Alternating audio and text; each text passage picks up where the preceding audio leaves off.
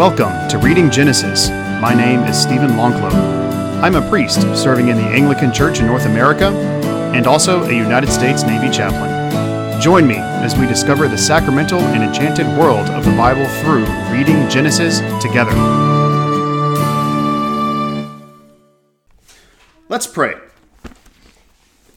Lord God, we thank you for this time to come together and study your word. We pray that you would speak to us now, we ask in Jesus' name. Amen. We are in Genesis 37. Genesis 37, and it has been quite a long time since we have met. We're zooming in now on the character of Joseph. If you remember, in chapter 12 of Genesis, we met Abraham. Abraham was called out from Ur of the Chaldeans to a land that God would show him, to the promised land. He and Sarai, Abram and Sarai eventually have their name changed to Abraham and Sarah. They have the promised child, Isaac. We read about Isaac's story. Isaac has Jacob. We have Jacob and Esau wrestling in the womb of their mother. Jacob is the heel catcher. Jacob is the one who's kind of crafty. He does all of his fights with his uncle Laban, which we talked about a couple lessons ago. Jacob has 12 sons with 4 different women, Rachel, Leah, and then Rachel and Leah's maidservants. So Bilhah and Zilpah, I think, and so four women, 12 sons plus a daughter, Dinah, so 13 children altogether. Joseph is one of those sons. We are going to spend the rest of Genesis. Genesis has 50 chapters. And from here on out, we're pretty much exclusively going to be looking at Joseph's story, because Joseph closes the book of Genesis. The only exception will be next time we meet. We're going to spend some time with Judah, but then we'll come back and look at Joseph's story. So we're pretty much with Joseph until the end. So let's begin in chapter 37 of Genesis. Jacob lived in the land of his father's sojournings in the land of Canaan. These are the generations of Jacob. Joseph, being 17 years old, was pasturing the flock of his brothers. He was a boy with the sons of Bilhah and Zilpah, his father's wives. And Joseph brought a bad report of them to their father. So, Joseph is 17. He's a young guy, and he's in the field with some of his brothers, and he brings a bad report back to his dad. His dad being, of course, Jacob. So, Joseph's brothers are doing inappropriate things. They're doing bad things, evil things. We're not told what they're doing, but they're doing something wrong.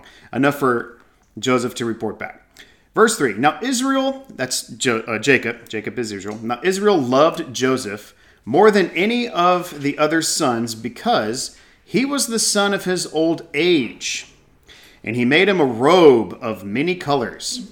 But when his brothers saw that their father loved him more than all his brothers, they hated him and could not speak peacefully to him. So we have a problem.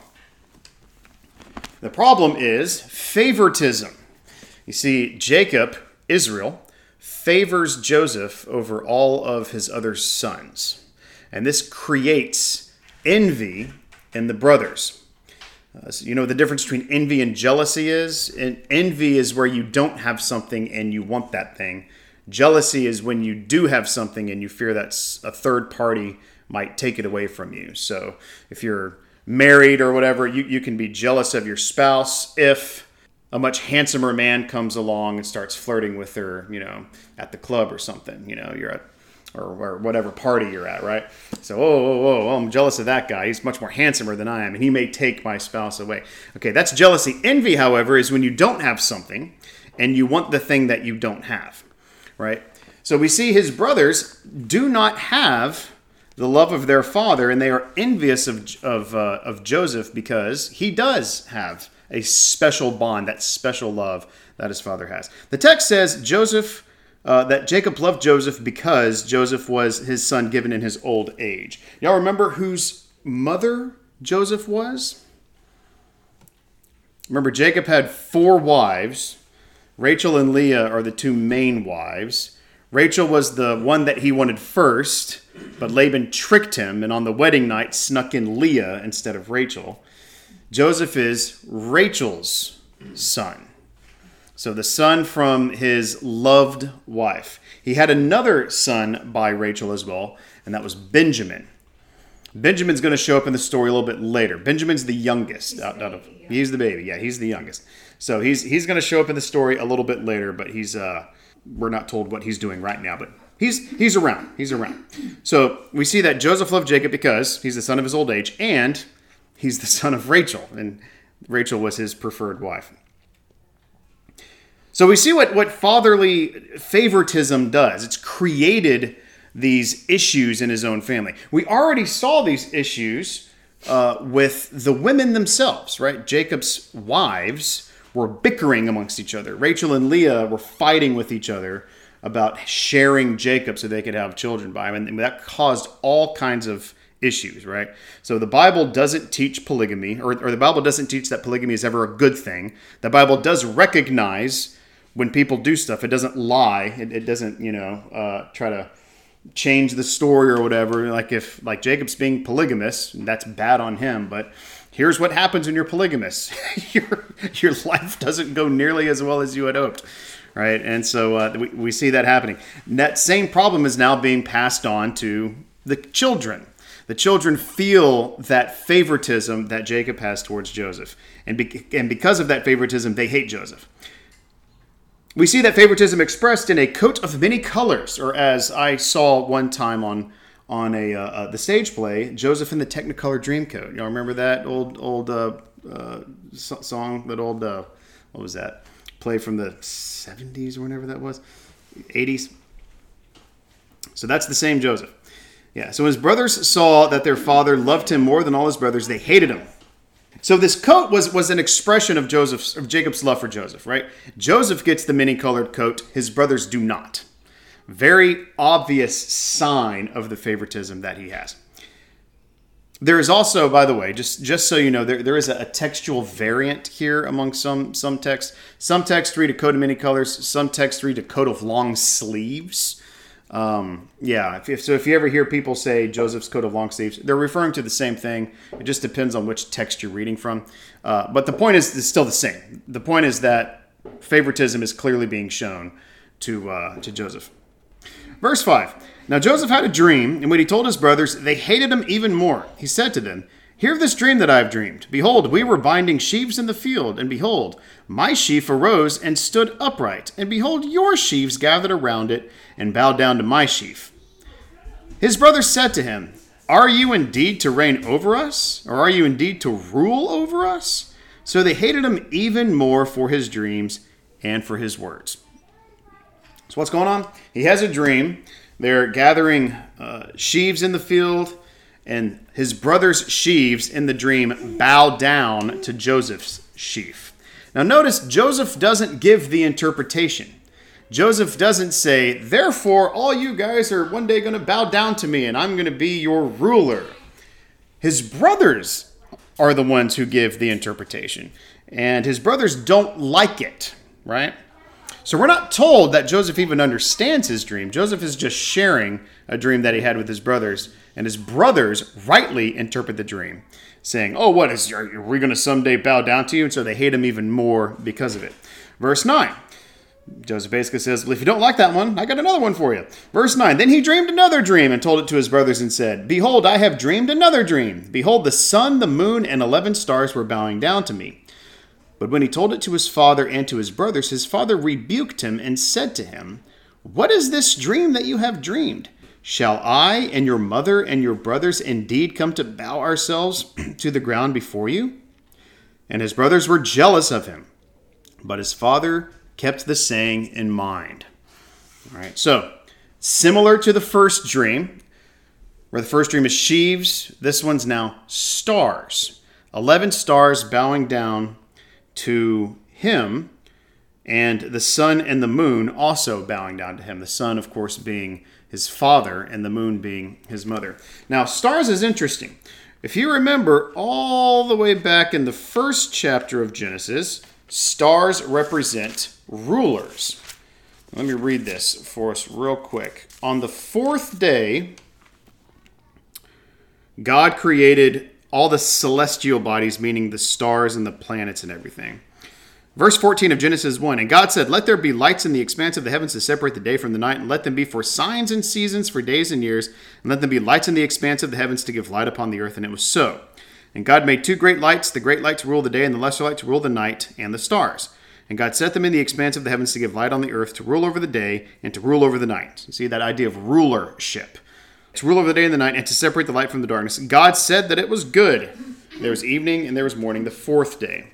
So stars have this idea attached to them of being rulers. They rule the night. The great star, the sun, rules the day. The lesser light, the moon, rules the night. That idea of rulership is a theme carried all the way through the Bible, and it's a theme that starts right there in Genesis chapter 1. We know that many flags in the world have different stars or moons or things to represent the rulers of their nations, right? Our own American flag has 50 stars, and 50 stars represent the 50 states of America. Other flags have different kinds of things, moons and whatnot. So what is happening here is that same concept is being repeated. Right here in Genesis chapter 37, the 11 stars, who are Joseph's 11 brothers, are bowing down to him. The sun, representing his father, is bowing down to him, and the moon, representing his mother, is bowing down to him. Now that is interesting. His father gives the right interpretation, and his brothers are jealous. His father says, shall I and your mother and your brothers indeed come and bow ourselves down to the ground? Who's his mother again? Rachel. Rachel's died already. So it's interesting that Jacob says, well, even your mother bowed down to you. Obviously, Rachel isn't doing much bowing, being that she's passed away already. So there is a fuller, more pregnant interpretation of this, right? This actually does point further down the timeline to Jesus, who will come, and all 11 stars, being his 12 apostles minus one, Judas, who killed himself, do bow down to Jesus. And all the earth will eventually bow down to Jesus, as we're promised in Paul's writings. Every knee on heaven and earth and under the earth will bow down at the name of Jesus. So it's interesting that his mother is mentioned right here in verse 37. That is, Rachel is mentioned right here in verse 37. Because this does come to pass. This does come to pass in Joseph's time, where his brothers do bow down to him when he's in the land of Egypt. But the fuller interpretation is pointing forward to Jesus, the Christ, the Messiah, whom even Rachel herself does bow down to in the resurrection. Verse 12. Now his brothers went to pasture their father's flock near Shechem. And Israel said to Joseph, are not your brothers pasturing the flock at Shechem? Come, I will send you to them. And he said to them, here I am. And he said to him, here I am. So he said to him, go now, see if it is well with your brothers and with the flock, and bring me word. So he sent him from the valley of Hebron, and he came to Shechem. And a man found him wandering in the fields, and the man asked him, what are you seeking? I'm seeking my brothers, he said. Tell me, please, where are they pasturing the flock? And the man said, they have gone away, for I heard them say, let us go to Dothan. So Joseph went after his brothers and found them at Dothan. They saw him from afar, and before he came near to them, they conspired against him to kill him. Wow. We're talking about death and murder now. Verse 19. They said to one another, here comes this dreamer. And we can hear the sarcasm dripping off their tongue, right? Oh, here comes the dreamer. Come now, let us kill him and throw him into one of the pits. Then we will say that a fierce animal has devoured him, and we will see what will become of his dreams. But when Reuben heard it, he rescued him out of their hands, saying, let us not take his life. Let's stop there. Who's Reuben? You remember which one Reuben is? He's one of the brothers. Reuben is the firstborn. Yes, Tim, he's the firstborn. So he's the son of Leah. He's the firstborn of all the 12 brothers. So he's the oldest. Verse 22, and Reuben said to them, shed no blood. Throw him into this pit here in the wilderness, but do not lay a hand on him, that he might rescue him out of their hand to restore them to his father. So Reuben has an alternate plan. Hey guys, let's not kill him. Let's instead throw him into a pit, and we'll teach him a lesson that way. And Reuben's thought is, and when you guys aren't looking, I'm going to go rescue him out of the pit and bring him back to dad because, goodness, right, we're trying to kill this guy. I mean, come on. We don't want to kill him. This is our brother. Verse 23. So when Joseph came to his brothers, they stripped him of his robe. Now that's the multicolored robe, right? That's the special robe that his father gave him, which is the sign of dad's favoritism to Joseph. So they immediately take that off of him. So when Joseph came to his brothers, they stripped him off his robe, the robe of many colors that he wore, and they took him and threw him in the pit. The pit was empty, and there was no water in it. Then they sat down to eat. And looking up, they saw a caravan of Ishmaelites coming from Gilead with their camels bearing gum, balm, and myrrh on their way to carry it down to Egypt. Then Judah said to his brothers, "What profit is it if we kill our brother and conceal his blood? Come, let us sell him to the Ishmaelites, and let not our hand be upon him. For he is our brother, our own flesh." And his brothers listened to him. Then Midianite traders passed by, and they drew Joseph up and lifted him out of the pit and sold him to the Ishmaelites for 20 shekels of silver. They took Joseph to Egypt. All right, let's pause and think about what we just said. So Reuben wants to save him. They decide to throw him into the pit, but then these Ishmaelites come by. And there's, is it Ishmaelites? Is it Midianites? Yes, they're basically, at this point, one and the same people. The Ishmaelites are sons of Abraham by Hagar. Remember the Hagar incident where Abraham and Sarah concocted a plan that Abraham would have a child by her maidservant Hagar because they weren't having the promised son? That was Ishmael. And then later, Abraham has another child by Keturah after Sarah passes away. He marries again, and Keturah gives birth to Midian. So at this point, though, we're years later after that. These are likely political allies, right? Whether actually blood-related Ishmaelites or blood-related Midianites, they've all kind of intermarried by now and living in the same land. So that's why you see either Ishmaelites or Midianites, but don't let that trip you up. So this group comes by, this caravan on their way to Egypt, and they sell Joseph to the group for 20 shekels of silver, it says in my translation. Some other translations may say 20 pieces of gold, but the price doesn't matter. The fact is that they sold him to these Midianites, and now he's going to be carried off to Egypt, never to be seen again. At least they hope never to be seen again. Verse 29, when Reuben returned to the pit and saw Joseph was not in the pit, he tore his clothes and returned to his brothers and said, "The boy is gone, and where shall I go?" So they did this when Reuben wasn't looking. Remember, it was Reuben's plan to throw him into the pit, but then to secretly go back and rescue him from the pit, right? So apparently Reuben went off to go do something, and while he was gone, that's when the Ishmaelites came by and they sold Joseph. So Joseph's now being taken to the land of Egypt, enslaved, mind you. He is now a slave being taken to the land of Egypt. Verse 31, then they took Joseph's robe and slaughtered a goat and dipped the robe in the blood. And they sent the robe of many colors and brought it to their father and said, "This we have found. Please identify whether it is your son's robe or not." And he identified it and said, "It is my son's robe. A fierce animal has devoured him. Joseph is without doubt torn to pieces." Then Jacob tore his garments and put sackcloth on his loins and mourned for his son many days. All his sons and all his daughters rose up to comfort him, but he refused to be comforted and said, "No, I shall go down to Sheol to my son mourning." Thus his father wept for him. Meanwhile, the Midianites had sold him in Egypt to Potiphar, an officer of Pharaoh, the captain of the guard. So they come back. They have to lie and concoct this plan, right? Because Joseph's now gone. They take the robe, they tear it apart, they dip it in some blood, and they bring it back to their dad and say, "Is this the robe that you gave our brother? It kind of looks like the robe. Can you identify it?"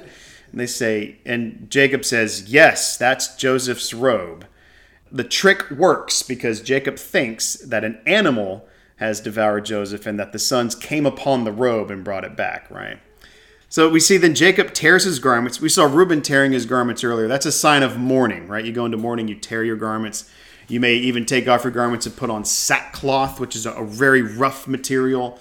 You may put ash on your forehead. That's a sign that you're now in mourning. So that's what Jacob is doing. He is now mourning for the loss of his son. They rise up to comfort him, but notice what he says. He says in verse 35, I shall go down to Sheol to my son mourning. Now, what is Sheol? Is that what yours has? Grave?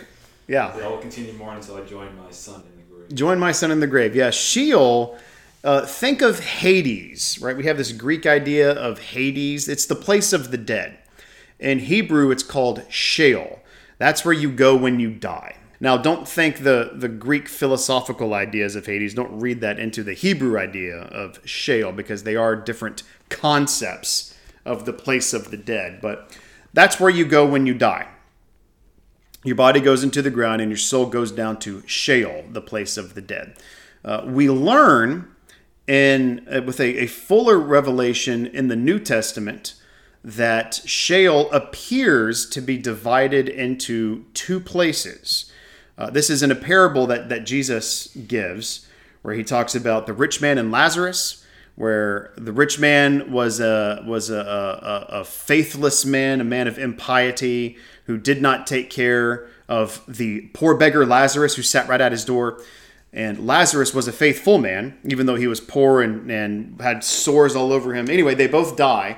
The rich, impious man goes to Sheol, and the Lazarus also goes to Sheol, but he goes to a different place of Sheol called Abraham's bosom, which is kind of the place of waiting. But what we're given there in that picture is that wherever the rich man is a place of torment, and where Lazarus goes is a place of happiness or a place of goodness, or at least it's not torment. So there's actually debate whether that is actually how the Hebrew concept of the grave or the dead is actually laid out, or whether like if Jesus is actually saying, yes, this is what the dead actually looks like if you were to go down there. This is actually how it is. Or if Jesus is actually just sort of saying culturally, this is what they thought at the time of their culture, and Jesus is just speaking into that cultural moment. I tend to think personally that that's actually what it was, that there was this place of torment, then there was this Abraham's bosom. Weren't they able to talk or communicate? Didn't the rich man want just a drop of water on him? That's right. A drop of water on his tongue. And he said, no, you can't have a drop of water. And he said, go back and tell my brothers, warn them of the torment that I'm in so that they don't follow me down here. And his answer was, if they don't believe in the prophets, they're not going to believe an angel that appears to them. Right? They've made their mind up, right? They don't want to serve the Lord. You can't change their mind. So that's what Jacob is referring to here. When he says, I'm going down to Sheol, the place of the dead, that's the concept that we have. He says, I'm going down to the dead, mourning. That's where I'm headed. Now, because we're on the topic and because we have some time, let's talk about the dead and what happens when Christ goes down into the dead, because we confess this in our creed. Particularly in the Apostles' Creed, we say he descended into hell, or sometimes we say he descended to the place of the dead. Whereas in the Nicene Creed, we say he became incarnate by the Holy Spirit and the Virgin Mary. He was made man, crucified under Pontius Pilate. He suffered death and was buried. The third day he rose again. So that's all we say. He suffered death and was buried. The Apostles' Creed actually says he descended into hell. Or some translations will say he descended to the dead. So hell is kind of an unfortunate translation for the Apostles' Creed, because when we think of hell today, we think of the place of torment, fire and brimstone and all that, right? We have that kind of medieval idea of hell. When the time the Apostles' Creed was written, the word hell is actually an Anglo-Saxon word, Germanic word, that gets brought in from that language and kind of transposed to fill in that space of, I think it's inferos in the Latin.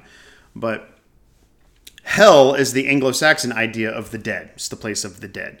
So kind of Sheol, Hades, hell are all similar concepts. So the question is, what actually happened when Jesus descended into the place of the dead? Well, there's a lot of different ideas, and I'm not going to go into all the different ideas of what happened. I'll just tell you what I think. The question is, what happened between Good Friday and Easter Sunday? All right. Where is Jesus between Good Friday and Easter Sunday? We know his body goes into the grave, right? His body goes into the tomb. Where does his soul go? As we say in the Apostles' Creed, he descends into hell, or he descends into the place of the dead. So what he does is he goes down there and sets the captives free. He goes down there and proclaims his victory over sin, death, and the devil. All of those Old Testament faithful, the folks who were presumably the folks who were in Abraham's bosom, like Lazarus and others from our parable of the rich man and Lazarus, are rescued from Hades. They're rescued from death. They were captives to death, but they are now set free because Christ is defeating death in his resurrection. This is called the harrowing of hell. He goes down and he declares victory over the dead. The cosmology of the place of the dead has changed since the resurrection. Paul now tells us in the New Testament that for Christians, to be absent from the body is to be present with the Lord. So we don't go down into Sheol anymore like you would pre-Christ. Like Jacob expects to do in our Genesis 37, right? I'm going to go down to Sheol mourning my son. I'm going to go to the place of the dead mourning my son. Now, for Christians, when we die, we immediately go to be with the Lord, because Paul says to be absent from the body is to be present with the Lord. And we await the resurrection in the presence of Christ. At the end of time, Christ is going to come back to judge the living and the dead, which again we confess in our Nicene Creed. And our souls will be reunited with our bodies. In Thessalonians, 1 Thessalonians, it may be 2 Thessalonians. I get the two confused because the themes in there are so similar. Paul actually fills this out a little bit more. That those who are still living on earth at the time when Christ comes back at the end of time will be caught up in heaven in the blink of an eye. Will be caught up in heaven and they will meet him in the clouds, and then they will welcome him back down to earth.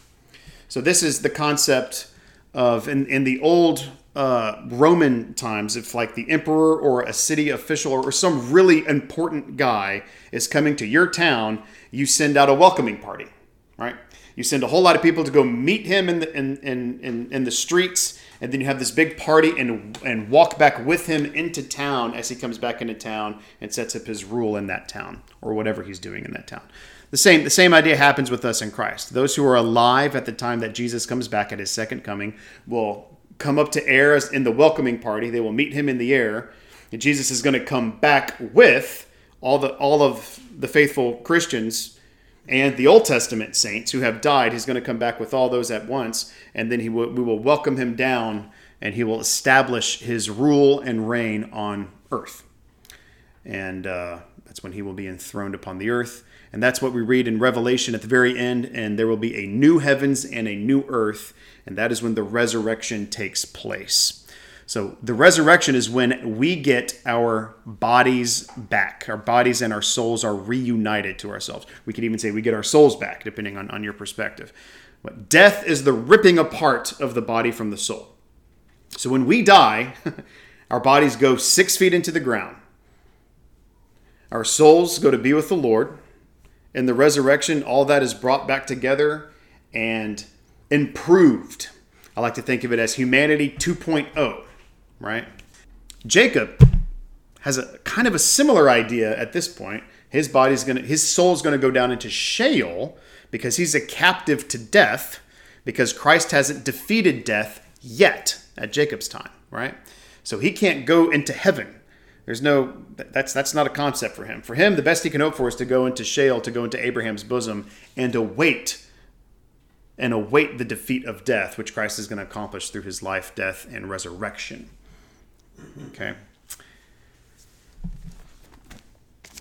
Any questions on that? Probably a million questions, but probably some odd concepts that you're not even sure how to ask the questions or what questions you should have. So the pre-Christ people went to Sheol. Yes. But now people don't go to Sheol anymore. Their bodies are just buried in the ground. No, something happens with the soul. Well, they're split apart, right? It's split apart. So the question is, what happens with the soul? Okay. So Paul tells us for Christians to be absent from the body is to be present with the Lord. So we can assume that what he means by that is that for Christians, when we die, we immediately go to heaven. Our soul. Our soul goes to heaven. Our bodies go into the ground. And we await for the resurrection. So heaven is not our final place. Heaven's not the goal line. The resurrection is the goal line. And the resurrection happens after heaven. Right. Although we kind of talk about heaven that way, you know. Several heavens, right? Right, because and then at the very end of Revelation, there's the new heavens and the new earth, which is an improved upon heaven. So when we say we go to heaven, what we mean is we go into the heavenly realm where Christ is seated on the throne room in heaven.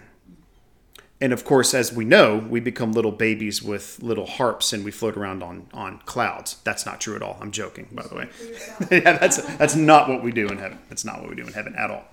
We're unsure what we do in heaven. We have a glimpse of it. Our liturgy says that we join our voices with angels and archangels and all the company of heaven every Sunday morning, which would include all those saints who have gone before us in heaven. So they are alive in heaven right now, worshiping the Lord. So the presumption is that's what we do when we die. We join that heavenly host and worship to God, awaiting for the resurrection. So when do we actually at what point do we actually get the brand new body? That's the resurrection. Yeah, the brand new body is the resurrection. And that's spoken of in the latter chapters of Revelation. I think it's Revelation 21. Let me just look at it. And you can go read this later. So that's not immediate either. That's not immediate. Well, so immediate's a hard concept because how does time work in heaven? We don't know. There's a lot of, not speculation isn't the right word, because we're actually told in the Bible, I won't say we're told a lot, but we're told enough to kind of fill in some of the gaps. There's still a lot of gaps, so we can't say for sure.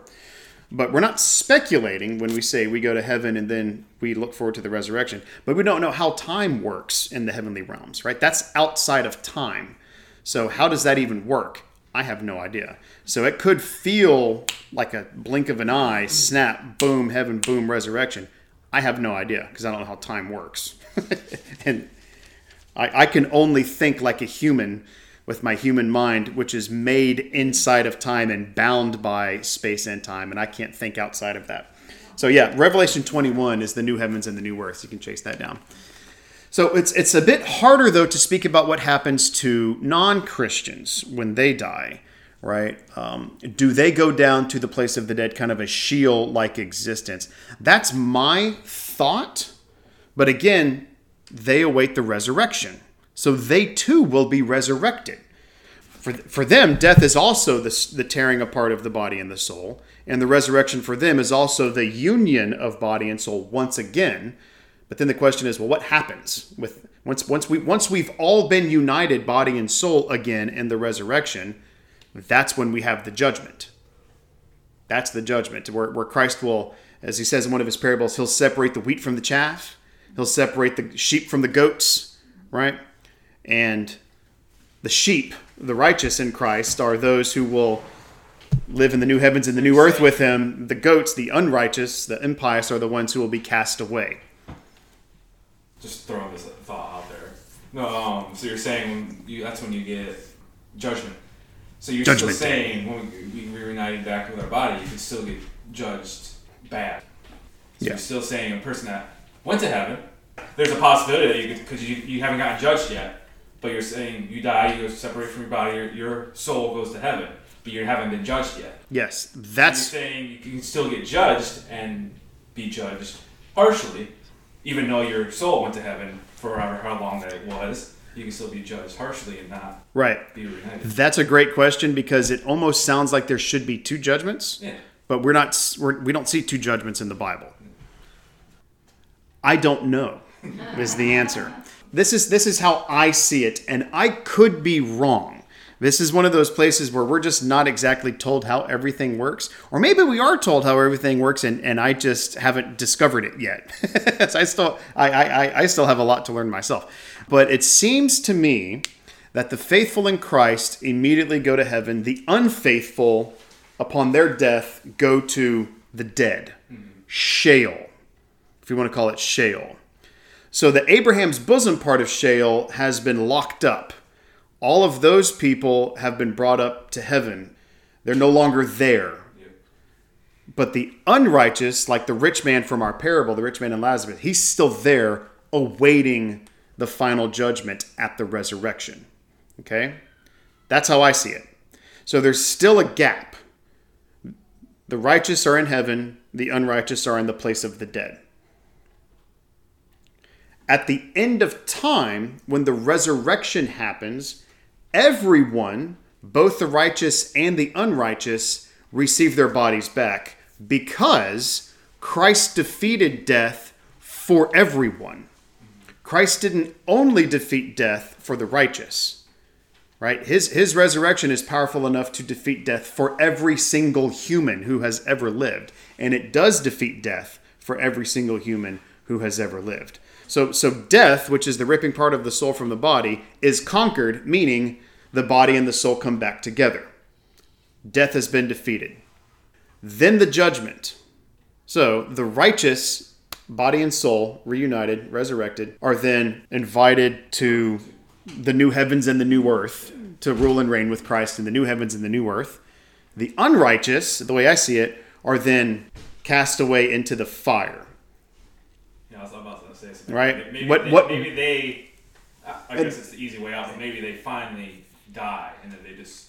Yeah, what the second death, as Paul, I think it's Paul who calls it the second death. Maybe John in Revelation, but it's the second death for the unrighteous. That's what we typically call hell. We typically refer to that as hell. The Bible doesn't actually use, in the original languages, it does in English now, but in the original language, it doesn't have the concept of hell. It has a concept of some other words. Hell, it kind of gets thrown in and messes it all up. But yeah, that's what we'll say to that. So technically, hell, or the place of fire, the lake of fire, which is what's spoken of at the end of Revelation, is not for humanity. God didn't create the lake of fire for humanity. The lake of fire was created for Satan and his demons. That's where they're headed. However, because we have followed Satan and his demons in rebellion against God, there will be some who are also lost in the lake of fire. But it is God's will that none should perish, as we are told in other places. All right. So God doesn't take joy in sending people to hell, but that's their choice because they've chosen to remain in their rebellion against God. Yeah. Okay. The lake of fire then it was originally designed for Satan.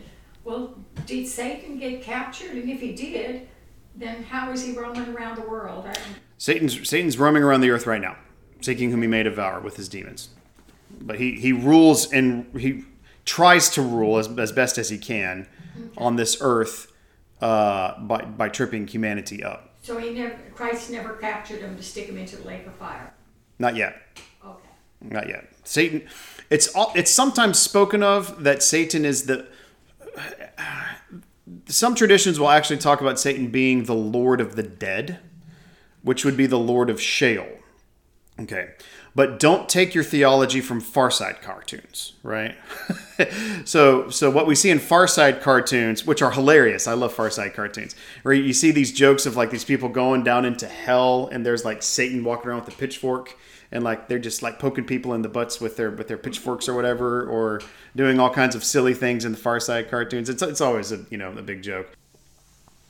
Yeah. Again, lots of gaps when we talk about the cosmology of the afterlife. We do not know everything. What I've presented to you is how I have put it together, but I'll be the first to say I may have put some puzzle pieces in the wrong place because we're just not told exactly this is how it works. But that's how I've put it together. Once you get into this, it prompts a lot of questions, as you can tell, and a lot of speculation, as you can tell. And speculation, I think, is a good, helpful thing, so long as our speculation is always bound by Scripture. We're allowed to speculate, but it's important that when we speculate, we say, We're speculating now. This is not actually what the Bible 100% tells us, but here's one way that you can put it together based on reading of the text, right? There's some other plausible ways to put it together because we're not told 100% how all this works. So we try to be generous in our interpretations and generous of other people's interpretations. Well, thanks for all your insight. So real quick to close, I want to talk about how Joseph and Jesus actually are linked a bit. That Joseph is an Old Testament picture of Jesus, just from what we've seen in Genesis chapter 37. We see, first of all, Joseph and Jesus are both sons of Jacob. Jacob is Joseph's immediate father, and Jacob is Jesus' distant father, right? It's the same Jacob, though, because they come from the same line. Now, Jesus is not descended of Joseph, mind you. Jesus is descended of his brother Judah. He's the line of the tribe of Judah, but they can both trace their genealogy back to Jacob. We see that the two parents and 11 brothers of Joseph will bow to him. And I already pointed out that it's curious because Rachel, Joseph's mother, has passed away by now. So this must have a Christological interpretation to it, a Jesus interpretation. And so we see Joseph and Mary, Jesus' parents, Joseph and Mary, and his 11 apostles bow down to him. And not just them, but all the peoples of the earth will bow down to Jesus. Every tongue shall confess the name of Jesus Christ. We see that Joseph is sold by his brothers to non-Jews. We see that Christ, Jesus, is sold by his Jewish brothers, not his literal blood brothers, but the Jews of his day, his Jewish brothers, to non-Jews. Who is he sold to? The Romans. Sold to the Romans to be killed on a cross. We see Joseph went first to his brothers, right? When Jacob said, hey, go find your brothers in the field and see where they are. And so he goes searching for his brothers, can't find them. He has to go looking for them. But he is eventually rejected by his brothers. The same thing happens with Jesus. Jesus comes to the Jew first to find his people, and they reject him. And so he then goes to the Greeks. He goes to the Gentiles. There's lots of comparisons we can make between Joseph and Jesus, and there will be more to make as we continue with the story of Joseph, where we'll see Joseph is going to eventually be set up in Egypt and become the most powerful man in the world, with the exception of Pharaoh himself. So God has a plan for Joseph. God's hand is on Joseph, even though Joseph cannot see it at this time, right? So where we left Joseph in Genesis 37, he's been betrayed by his brothers and sold into slavery. If we were to put a period right there on Joseph's life, that would seem like a pretty bleak existence. But God has a plan for Joseph, so much that at the very end of Genesis, I think Joseph, reflecting back on his life, is able to put it together and say to his brothers, what you meant for evil, God meant for good. So God's hand is on Joseph to protect him, to keep him, and God is going to elevate Joseph and put Joseph where God wants him, so that Joseph can be the savior. Oh, there's another Jesus connection. Joseph can be the savior for all of his brothers. But we're not there yet. We're only in Genesis 37. That happens a little bit later. So, any final questions before we end? Okay, let's pray. Lord, thank you for this time again to study your word. We pray that you would be with us as we depart, and we pray that you would strengthen us to love you with our heart, soul, mind, and strength this week, and love our neighbors as ourselves. We ask in Jesus' name. Amen. Thank you for joining me in Reading Genesis. If you'd like to contact me, I'm available at reading.genesis.podcast@gmail.com. And now, may the grace of our Lord Jesus Christ and the love of God and the fellowship of the Holy Spirit be with us all evermore. Amen.